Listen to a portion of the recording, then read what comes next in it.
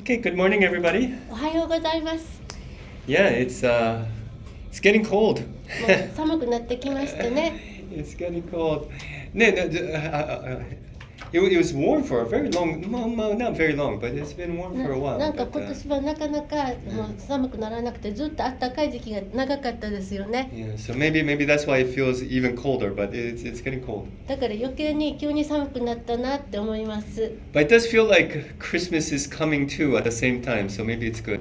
だけど寒くなるとクリスマスだなもうすぐっていう気持ちもあるのでなんとなくいい感じもありますよね。So today we want to continue our series in Exodus. 今日は出エジプト記の学びの続きをしたいと思います。And we will do chapter 24. 今日は第24章です。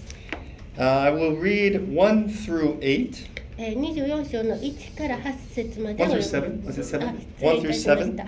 1から7節までをお読みいたします。But it will deal with all the whole chapter of 24. でも今日するところは24章全部を行います。Okay.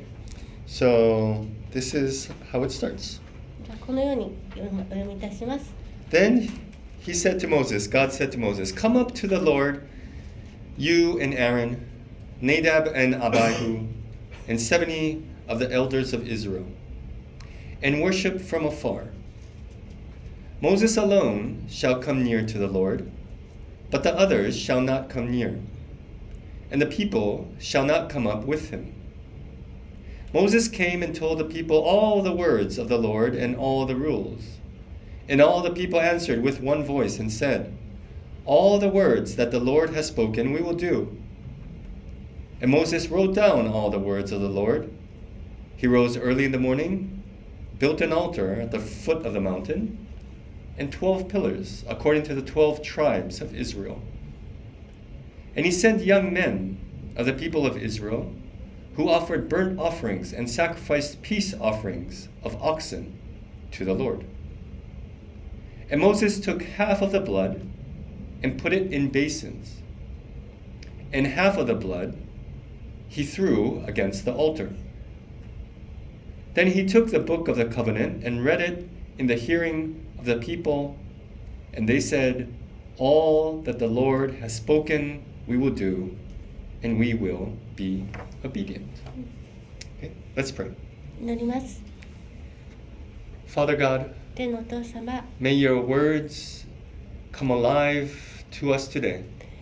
今日あなたの御言葉が生きて私たちに働かれますように。 That we may live for you そして私たちがあなたのために生きることできますように。 in relationship with you.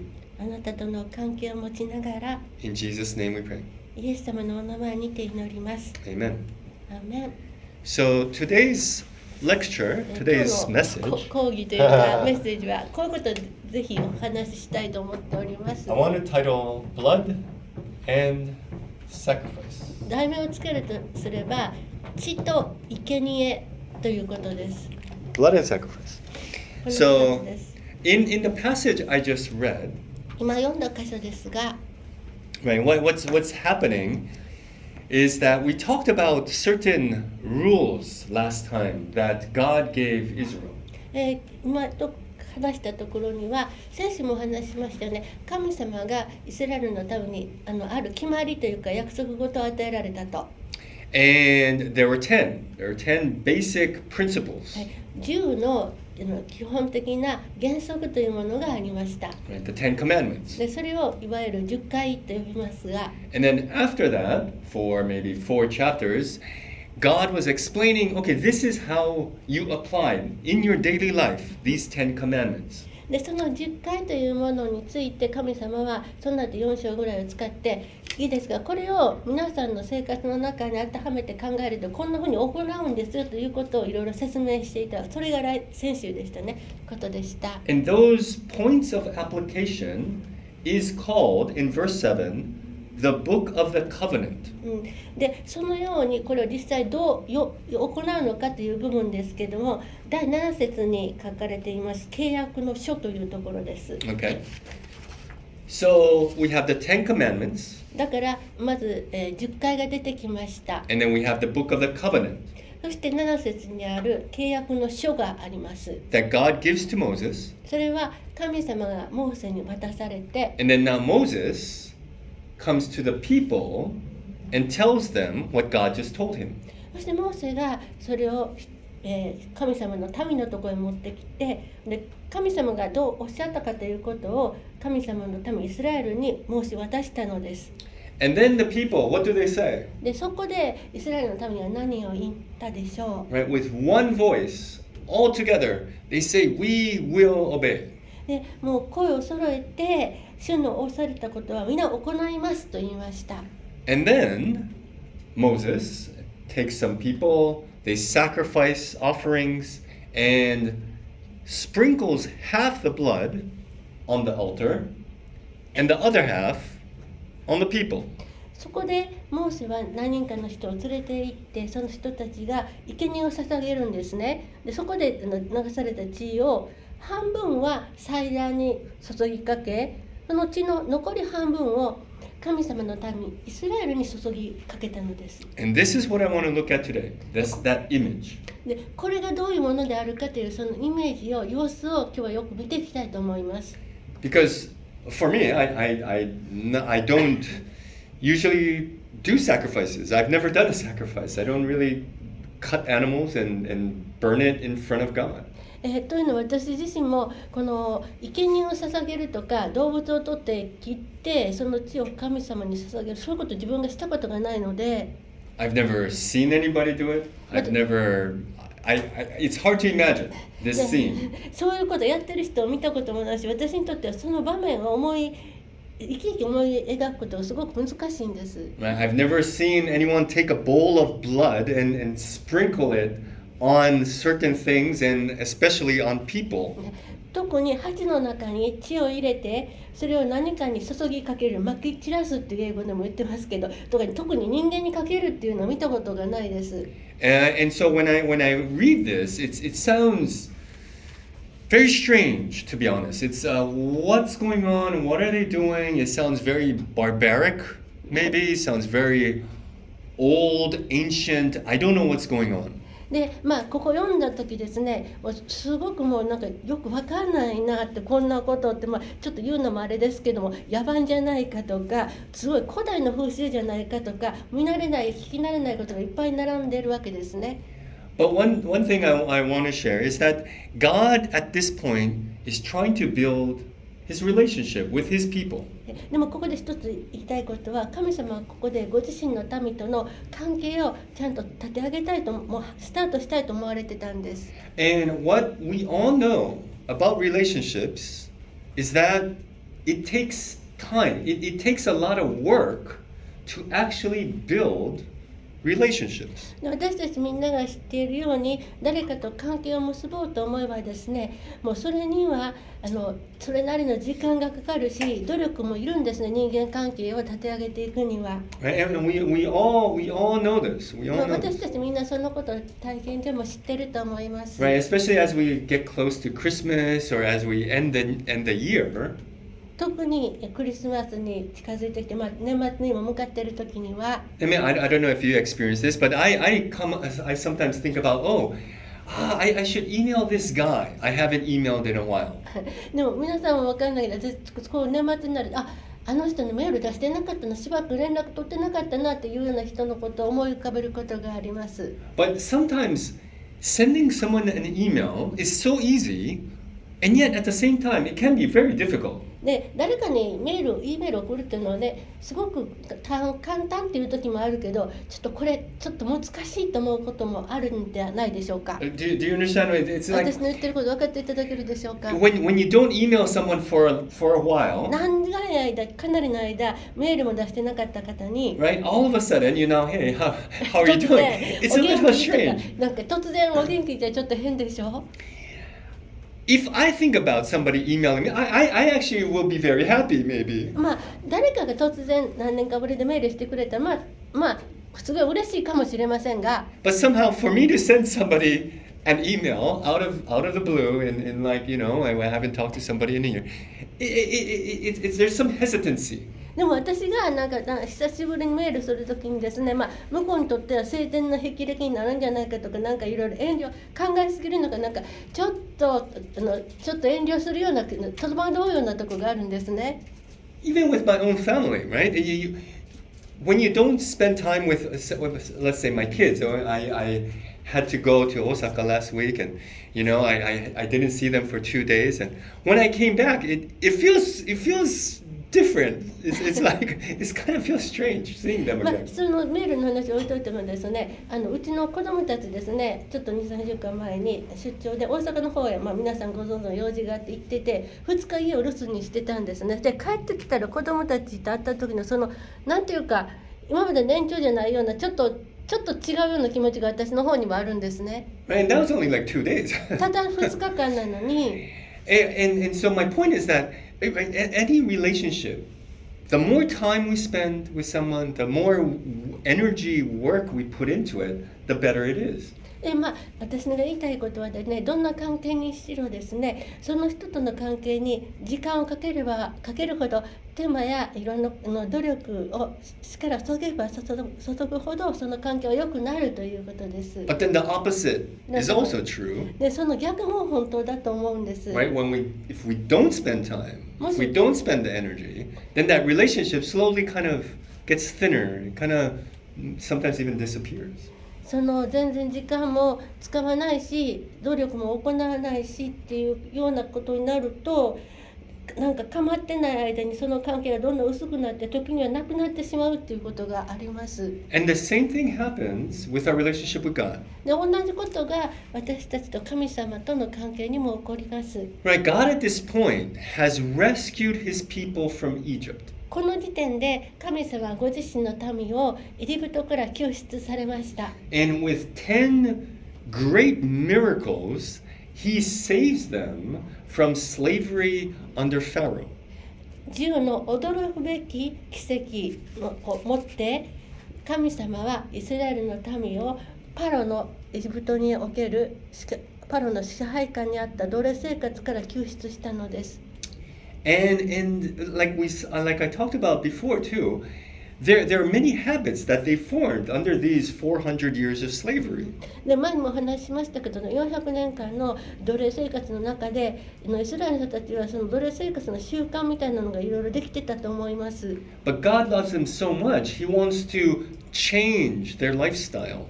でも神様は本当にイスラエルの民を愛していらしたから、そのような生き方ではなく、新しい生き方ができるように生活様式を変えようとされてたんです。And so He gives them what we call the book of the covenant. だからここにも書かれているように契約の書を神様はイスラエルのために与えられました。And here in chapter 24, at the end of the book of the covenant, they perform this ritual, this ceremony. で、この24章の終わりの方ですけれども、この契約の書に基づいてイスラエルの民はある儀式を行います。It's the sealing of the contract between God and His people. それはある意味神様と神様の民との間の、契約、それを結ぶ、封印、ハンコを押すような儀式なんです。And when you create a covenant,There has to be blood. その英語でコビナント、神様との契約と意味するこの契約は、そこには血が流されなければなりません。There has to be blood because that signifies the commitment you make to the relationship, to the contract, to the covenant. この契約のことをよく神様との契約、血の契約って言いますが、そこに血を流すというのはですね、これは命かけて守ります。本当に真剣に本気で取り組みますということを表します。And I think a similar thing happens in Japan too when you put the hanko, that seal. そう日本の文化でもありますが、血板を押しますとかって、命がけで守りますとかっていうあれですよね。Right? And I believe that it's red because it signifies blood. で今でも手肉は赤いのはそれが血の意味の象徴であるからだと思うんですね。Right? And a long time ago too, right?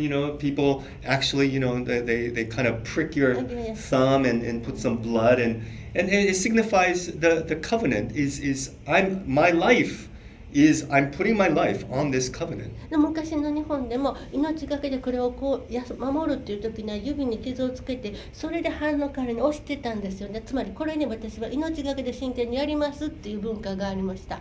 And so of course when we enter a marriage contract, a marriage relationship as well, we say vows. We promise till death to us part. Our life is dependent on we're committing our lives to this relationship. 結婚においてもね、結婚の誓いというものがありますよね。もう死が2人を分かつまでこの結婚生活に精神的に取り組みますという誓いを行います。And then of course that relationship requires sacrifice. そしてもちろんどんな関係においてもそれを続けていくためには犠牲を払う覚悟が必要です。Right? This is where it requires work and time and effort.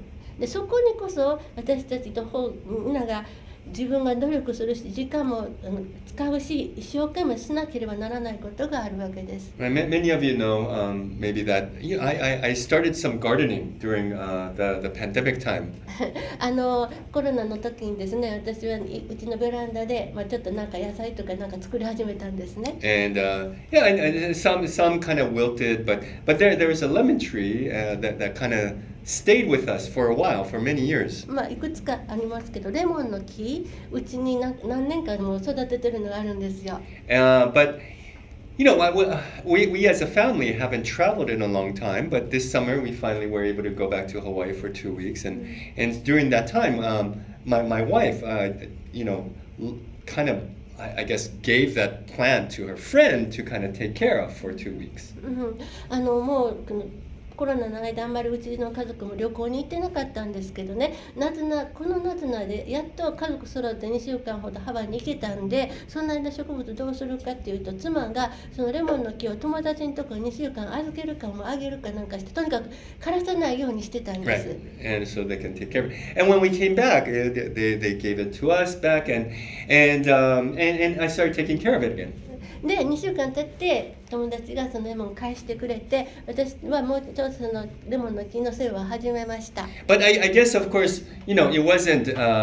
It's not her fault by any means, but it wasn't, I guess, taken care of in the way I was taking care of it. もちろんその世話してくれた人に苦情があるわけでも何でもないんですけど、その世話の仕方っていうのは私がずっとやってきた形ではちょっと違いますよね。それは分かりました。Yeah, and so there's some bugs on it, and some were kind of getting dry. 思ったよりはちょっと水分が足りないなっていう感じはありました。And so I was trying to revive it, get it back. もう一回元気になるように一生懸命世話しました。But then it was kind of hard. The bugs were getting more and more, and でなんかだんだん虫も増えてくる人と大変なことになってきて。Yeah, and the plant was kind of it's very Have you done any gardening? Maybe some of us. 植物育てるとかされたことある方いらっしゃいますか？庭。It's what I've realized in my time. I don't know. Maybe you already know this, but for me, it's very hard. The balance between overwatering and underwatering. It's very, very difficult. Yeah. 皆さんの方がよくご存知かもしれないですけど、水やりって言ってもそのやりすぎないし足りなくもしない、ちょうどいいバランス取るって非常に難しいですよね。And I'm still a very amateur at this, and so I thought it's underwater, because it kind of it's kind of shriveling. I don't know the difference between overwatering and underwatering. 私本当に素人なんでよくわからなくて、ちょっとなんかしおれてきてるような感じだから、ちょっと水が足りないんじゃないかと思ったわけですね。Right, so every time it kind of looks dry, I think it's underwater. It's my kind of natural. It's just I need to have more water. 乾燥してるなと思ったら、私のはいつも水が足りないんだと自動的に思ってしまうんですね。本当はそうではなかったかもしれないけど。And then after a while, I realized why isn't it? It's like getting worse. でもね、しばらくしてもだんだんもっと状態が悪くなっていくんですよ。And then I realized, oh my gosh, I've been overwatering it. なんてことを水にやりすぎちゃったんじゃないかなって。But then by that time it's too late and it's そう分かった時にはすでに dying 手遅れて手遅れでちょっともう枯れかけてきたんです。and I can't get it back and it just died. もうなんかどうしようもなくてただもう枯れるに任せるしかなかった。But my point is that, right? Even this, I don't know if it's a relationship, but this plant it took a lot of time and it takes effort to nurture it and to have it bear fruit. まあその関係性の話から出ましたけども、植物一つにしてもですね、それをうまく育てて実を結ぶところまで持っていくのは、ね、時間がちゃんと手間もかかるってことです。How much more then should we invest in a human relationship? それだったら私たちは人との関係についてどれだけもっといろんなものを自分の方から投資していく必要があるでしょう。How much more should we invest in a relationship with God? そしてまた神様との関係であればどれほどもっともっと自分からいろんなものをかけていく必要があるでしょう。And so this sacrifice, it may sound very strange. It may seem very barbaric and foreign and in a very far distant culture. なんかこの5節にも出てきますが、この生贄っていうことですよね。これ本当にある意味なんかやばうそうな、なんか遠くのもう全然知らない国でやってるようなことなのかなみたいな、知らないもののように聞こえるかもしれませんけど。But see, this is a time without internet. ね、この時代はインターネットがない時代だったし、There's no TV. テレビもなかったし、What they do in front of them physically is what they're imagining in their minds. だからその当時はですね、目の前で行われている地場目で見たことっていうのが、その当時の人たちが自分の頭の中では長く記憶に留めて覚えていくことだったんです。Right, these concepts, these rituals that God is establishing for Israel are concepts, principles that God wants for them to keep in their mind, to have a mental image of it. で、この儀式ですね。でイスラエルの民の前で実際に行いなさいというのは、イスラエルの人たちがそれを見て、その概念がどういうことであるのか、イメージがどうであるのかというのを長く頭の中でしっかりみんなが誰でも覚えていけるようにこの儀式を作られたのです。And if I saw a sacrifice live in front of me, the priest is picking up the blood in a bucket,taking like a spoon and splattering half on this altar and half on me, I would remember that for a very long time.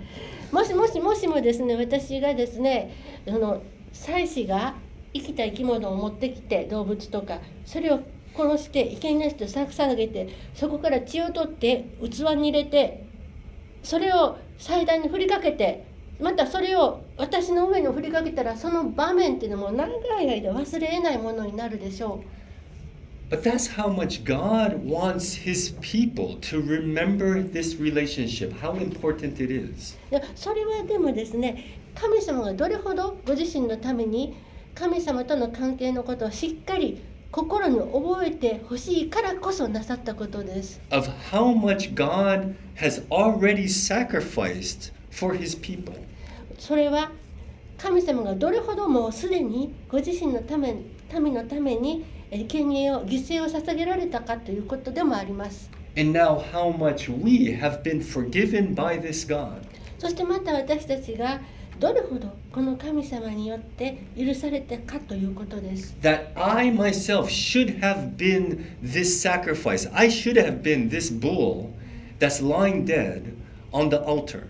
なぜなら私自身が本当はこの生贄のなった生き物動物の代わりに自分の命を自分の代わりにそこで捧げなければならない存在だったからです。But now through this sacrifice of this cow, now I can have life in a relationship with this holy God.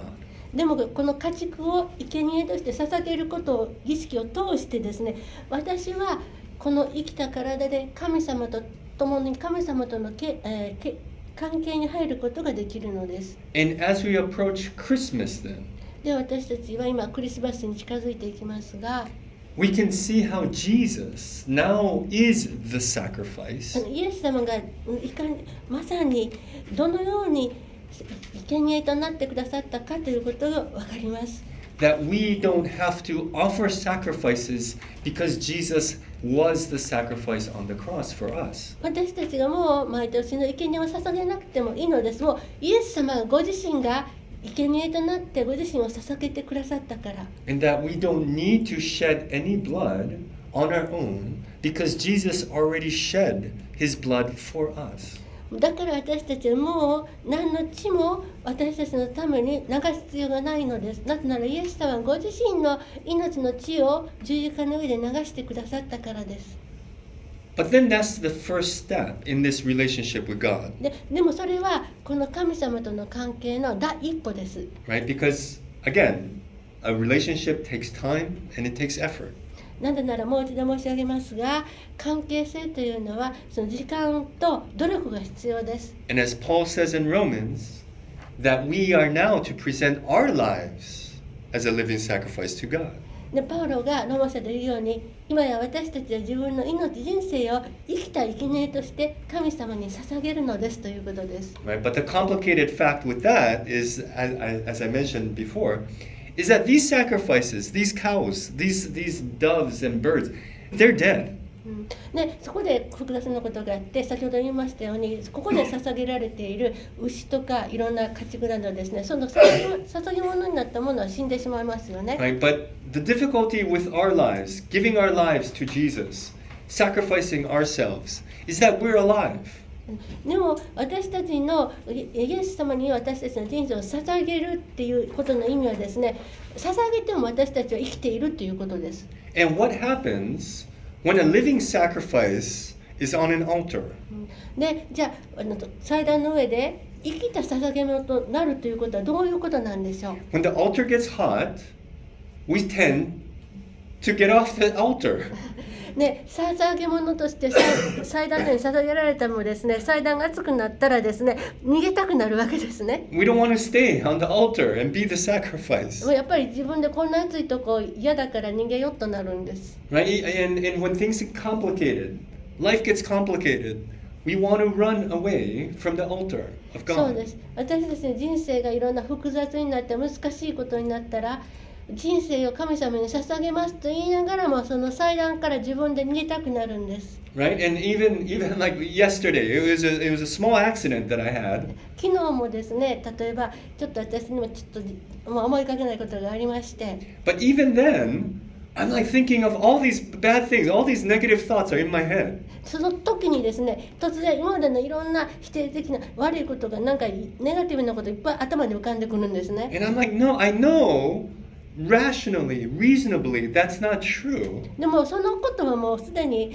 頭ではですね、理性的に考えてもどんな意味でもそれは嘘偽りだと分かってるのに、 But I can't help these thoughts. They're like boom, boom, boom, boom, boom, boom. They're coming なんか in. その否定的な考えが頭にどんどん入ってくるのを止めることができなかったんです。 Right? Do you ever have that happen? You なん can't かその control. 一つつまずいた途端に嫌なこと考えがどんどん入ってきてっていうようなことをご経験ありませんか？ Right? And then the problem with that is that if you let it go, it's just going to overwhelm you. ね、その時の問題はですね、もうそれをただただもう手放すことができなければですね、今度は自分がそれに圧倒されてしまうということですよね。So as we approach Christmas, as we approach this day where God has given himself to us, ね、私たちがこのクリスマス、神様がご自身を私たちのために捧げてくださったこの日に向かうにあたって、one application point I want to share with you today is how to kind of be that sacrifice. How can we be that sacrifice to Jesus? ね、今日このことを私たちの生活のどういうふうに当てはめて考えたらいいかということの一つはですね、私たちはどうやってイエス様に対する捧げ物となるか、私たちは何を捧げたらいいのかということをお話ししたいと思います。What is an area, one way that I can die to myself to give myself wholly to God? ね、どういう意味で私は自分に対して死ぬことができるのか、どういうことで私はこの聖なる神様に捧げることができるのか何をっていうことをお話ししたいと思います。And one way I want to share today is how to take care when these negative thoughts come into our minds, into our heads. でまずその方法の一つとしてですね、いろんな否定的な考えが頭の中にいっぱい入ってくるときに、それにどう対応したらいいかということをお話しします。Right? Because they do. It happens. 実際その否定的攻撃を迎えることって誰でもあると思うんです。Right? These sort of thoughts of selfishness, thoughts of anger, thoughts of impatience.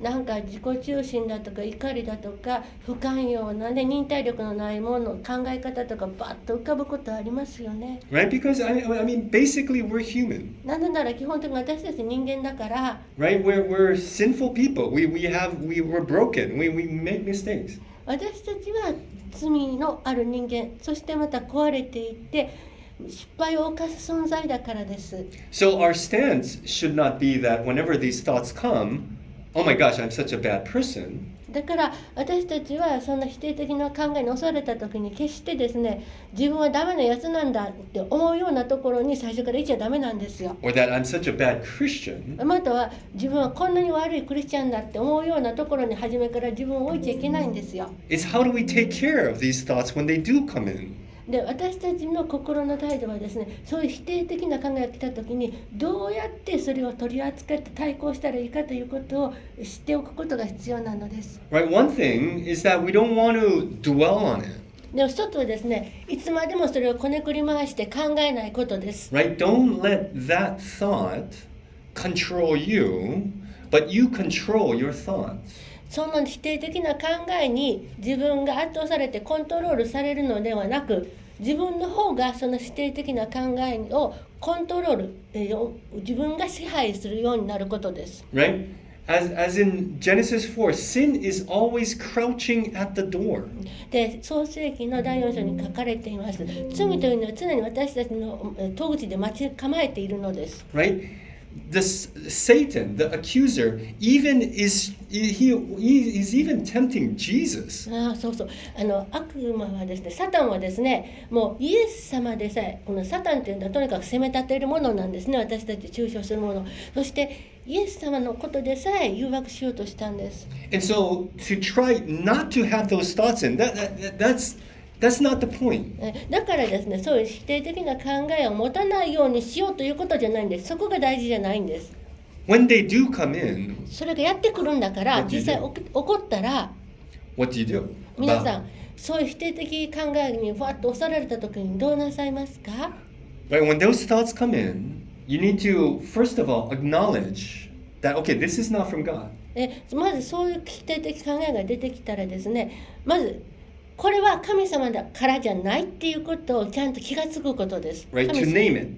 それはね、神様のもんじゃないんだよ。And then to say, okay, now this, I don't want this in my head. で、これを私の頭の中に溜めとく気はないって決めるんです。Right, because what the opposite happens is that when you say, okay, wow, okay, I have this negative thought, and then you start thinking about it, and then now all of a sudden that's all you can think about. Is everything becomes negative? ね、だってそうしなければ逆のこと言いますね。否定的な考え入ってきますでしょ。いや、こんな考えがいて、いやとか、それ別の方法を取ろうとして頑張っても結局頭の中はずっとそのことばっかり回ってる状態になって自分が否定的な方に行ってしまうから。So first you name it that, okay, this is not from God. だからそこにですね、これは神様のからのものではないと名札をペタンと貼っとくんです。Okay, and I don't want to think about it. そのことを考えたくないと。And so what do you want to think about? じゃあ何を考え Replace た it い with an opposite positive thought from God. だからその嫌なこと、神様のものじゃないのではなく、神様からのものを何を考えるかということを大事なんです。So if for example, a common thing that I feel is that, okay, I'm not worthy. I'm not a good Christian. 私の場合はですね、よく起こることはですね、私はダメなんだ、私は価値がないしいいクリスチャンじゃないなっていう考えに攻撃合うんです。God is against me. 神様も私のことを怒ってらっしゃるし。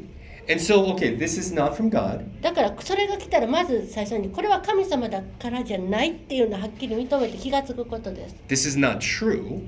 全く真実ではない。So what is the truth? じゃあ真実とは何か。The truth is that no, God is for me no matter what happens in my life. 神様は私の味方です。